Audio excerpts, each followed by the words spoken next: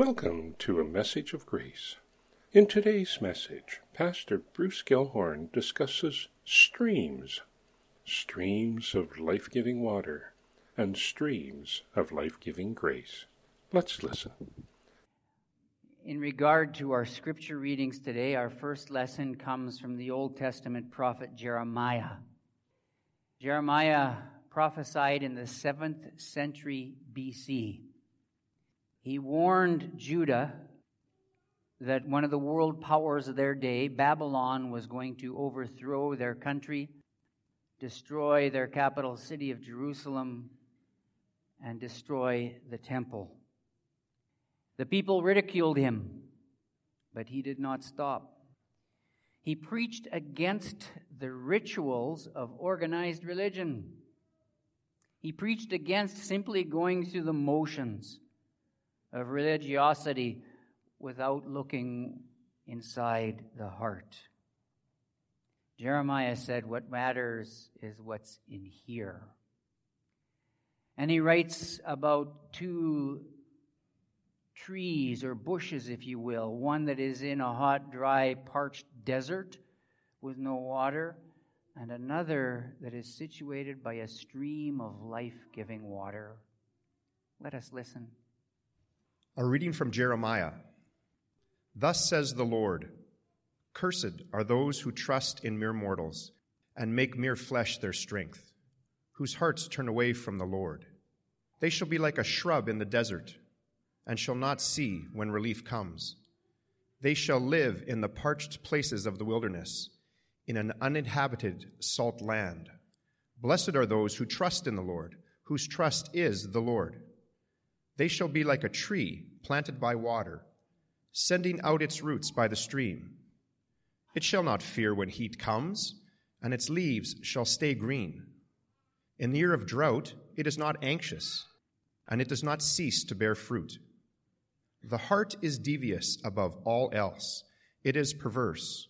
Who can understand it? I, the Lord, test the mind and search the heart, to give to all according to their ways, according to the fruit of their doings.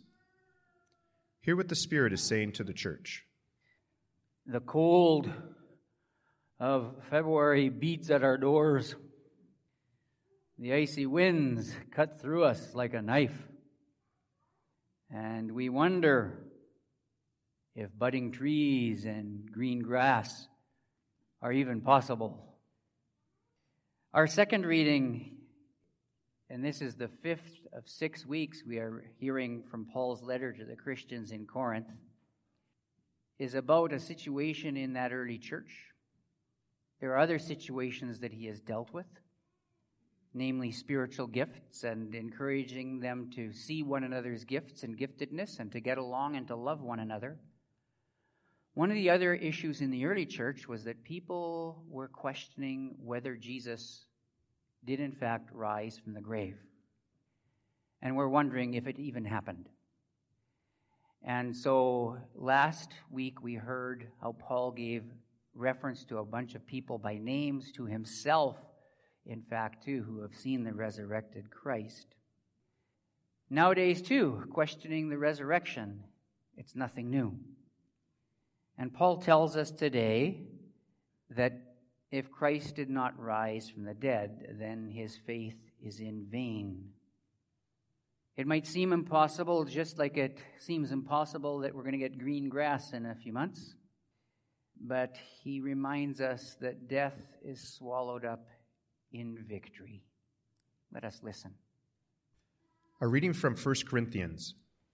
Now if Christ is proclaimed as raised from the dead, how can some of you say there is no resurrection of the dead? If there is no resurrection of the dead, then Christ has not been raised. And if Christ has not been raised, then our proclamation has been in vain, and your faith has been in vain. We are even found to be misrepresenting God, because we testified of God that he raised Christ, whom he did not raise, if it is true that the dead are not raised. For if the dead are not raised, then Christ has not been raised. If Christ has not been raised, your faith is futile, and you are still in your sins. Then those also who have died in Christ have perished. If for this life only we have hoped in Christ, we are, of all people, most to be pitied. But in fact, Christ has been raised from the dead, the firstfruits of those who have died. Hear what the Spirit is saying to the church. The Holy Gospel according to the 6th chapter of St. Luke. Glory to you, O Lord. Jesus came down with them and stood on a level place, with a great crowd of his disciples and a great multitude of people from all Judea, Jerusalem, and the coast of Tyre and Sidon. They had come to hear him and to be healed of their diseases. And those who were troubled with unclean spirits were cured. And all in the crowd were trying to touch him, for power came out from him and healed all of them. And then he looked up at his disciples and said, "Blessed are you who are poor, for yours is the kingdom of God. Blessed are you who are hungry now, for you will be filled. Blessed are you who weep now, for you will laugh. And blessed are you when people hate you, when they exclude you and revile you and defame you on the account of the Son of Man. Rejoice in that day and leap for joy, for surely your reward is great in heaven, for that is what their ancestors did to the prophets. But woe to you who are rich, for you have received your consolation. Woe to you who are full now, for you will be hungry. And woe to you who are laughing now, for you will mourn and weep. And woe to you when all speak well of you, for that is what their ancestors did to the false prophets. The gospel of our Lord. Praise to you, O Christ. Grace to you and peace from God our Father and from our Lord and Savior Jesus Christ. Amen. As many of you know, we live in the church-owned home called a parsonage next door to the church. Now, in the basement of the parsonage, in the workshop area, there are these set of faucets, taps that come out of the wall, right? Now, the drywall is all finished off, nice around these taps, and they got handles on them. But you know, if you open up those taps, you could wait till the cows come home. You'll never get water out of them. Never.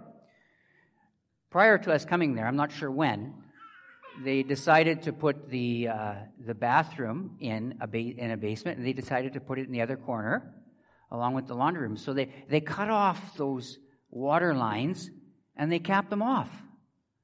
So there you have these wonderful taps hanging out of the wall, doing nothing. They're dry. They're empty. I thought of those taps when I read Jeremiah's description of the desert and the plant, the shrub, lacking water, lacking moisture. Jeremiah lifts up a pretty desolate picture, and he compares a person without faith to that shrub in the desert, struggling to survive. People like that are like the taps in our basement. They look good on the outside, but they are cut off from that life-giving flow of water, that which brings life and sustenance. A little while ago, I saw someone with a T-shirt, and as many T-shirts, it had a slogan on the front. And the slogan on the front of this T-shirt said, "He who dies with the most toys wins." He who dies with the most toys wins. Now, there's something lighthearted about that, right? That makes you want to laugh. He who dies with the most toys wins. But there's also something sad about that makes you want to cry. The emptiness of seeking after stuff, the toys of life. So there's something about that slogan that makes you want to cry. Caught up in the pursuit of stuff and toys. And they are like, according to Jeremiah, that shrub in the desert. When the hot winds come, when the wind blows, when the wind of life that is often contrary, and when the hot stuff of life comes, there is no depth of root, there is no moisture, and there is nothing to quench its thirst. Outwardly, they appear to have much, but spiritually, they're like that shrub in a desert. But you know what? There's good news in this text, too. Jeremiah offers another picture, not a shrub, but a tree beside a stream that has life-giving water, and a stream that the tree's roots draw upon so that it is healthy and strong and vibrant and alive. So when the hot winds of life blow contrary and the desert storms come, this tree is alive and healthy and strong because it has roots in the stream, the river of life. Its strength comes from the Lord. You know, in scriptures, there are many stories about people who have this life-giving stream. There is a religious leader. His name is Jairus. His daughter is ill. He comes, the wind of life is blowing contrary. His daughter is ill. He comes to Jesus and says, Jesus, come. That's a religious leader coming to Jesus, asking him to come and help him. And Jesus goes. And when they get there, the daughter's died. And Jesus says, she hasn't died, she's sleeping. And people laugh at Jesus. But he goes up to the room and he tells her to get up, and she gets up. That life-giving stream, that living water of faith and of grace and belief and trust. There's a woman who has been hemorrhaging, according to the scriptures, for 12 years.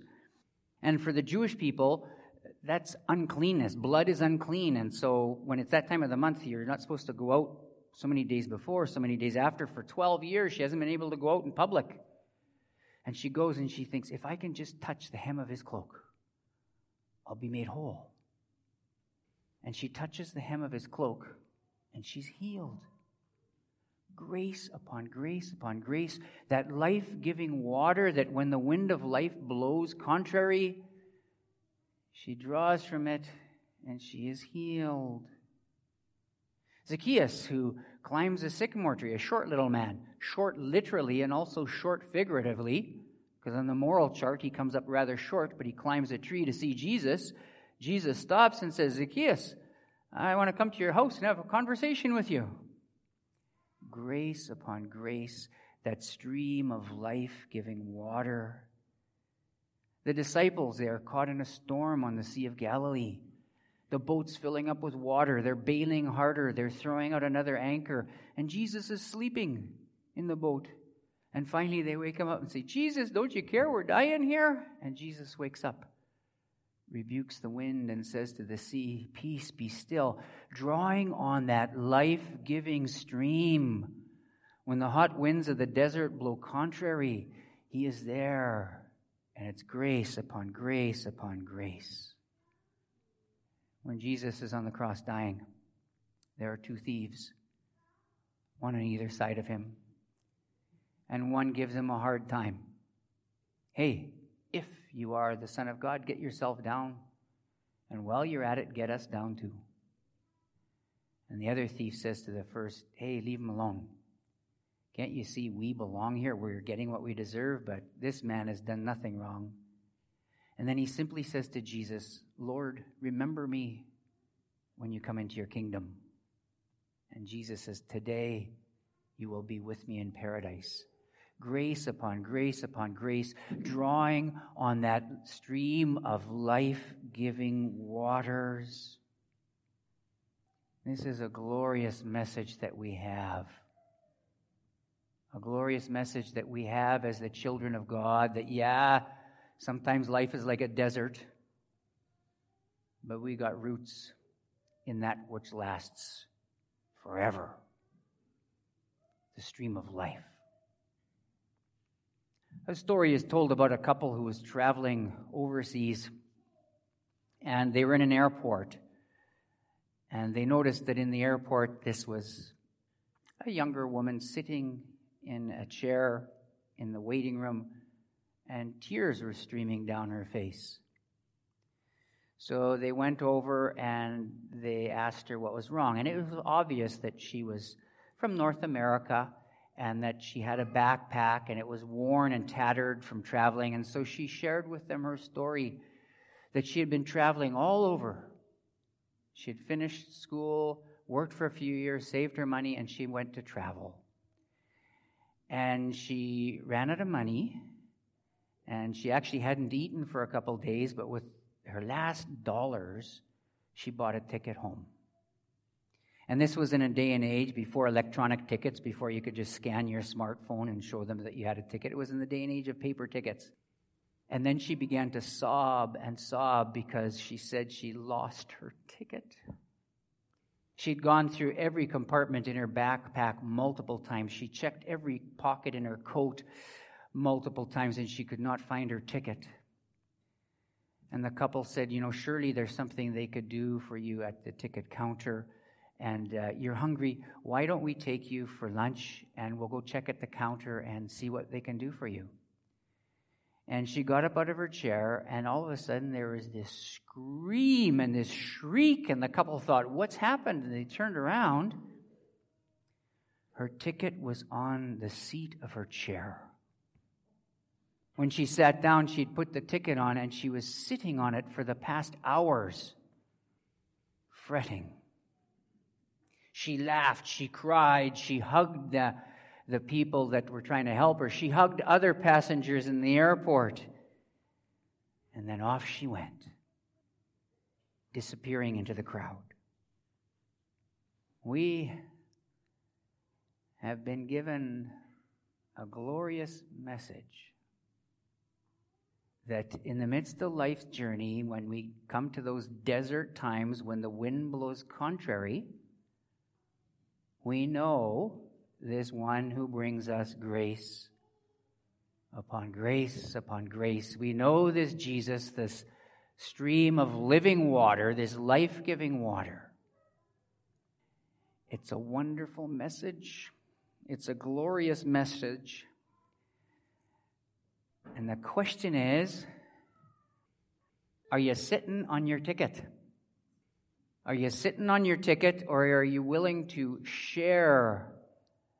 get off that message and share it? I mentioned about the taps in our basement. There are taps on the other side that are functional, that work. The washing machine, the shower, the bathroom, the water flows and it brings life, and it's life-giving. They are not cut off. They are like that tree beside the stream of living water. And we are not cut off.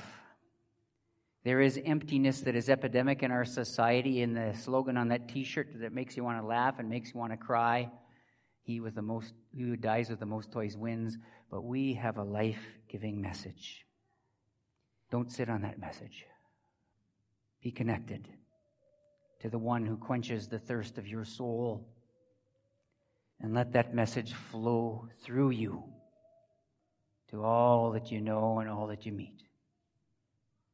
Amen. May the peace of God, which passes all understanding, keep your hearts and souls in Christ Jesus. Amen. Thank you for listening to A Message of Grace. If you would like more information on our congregation and how we can be of service to you, please visit our website at www.gracelutheran.ca or check us out on Facebook. Peace be with you.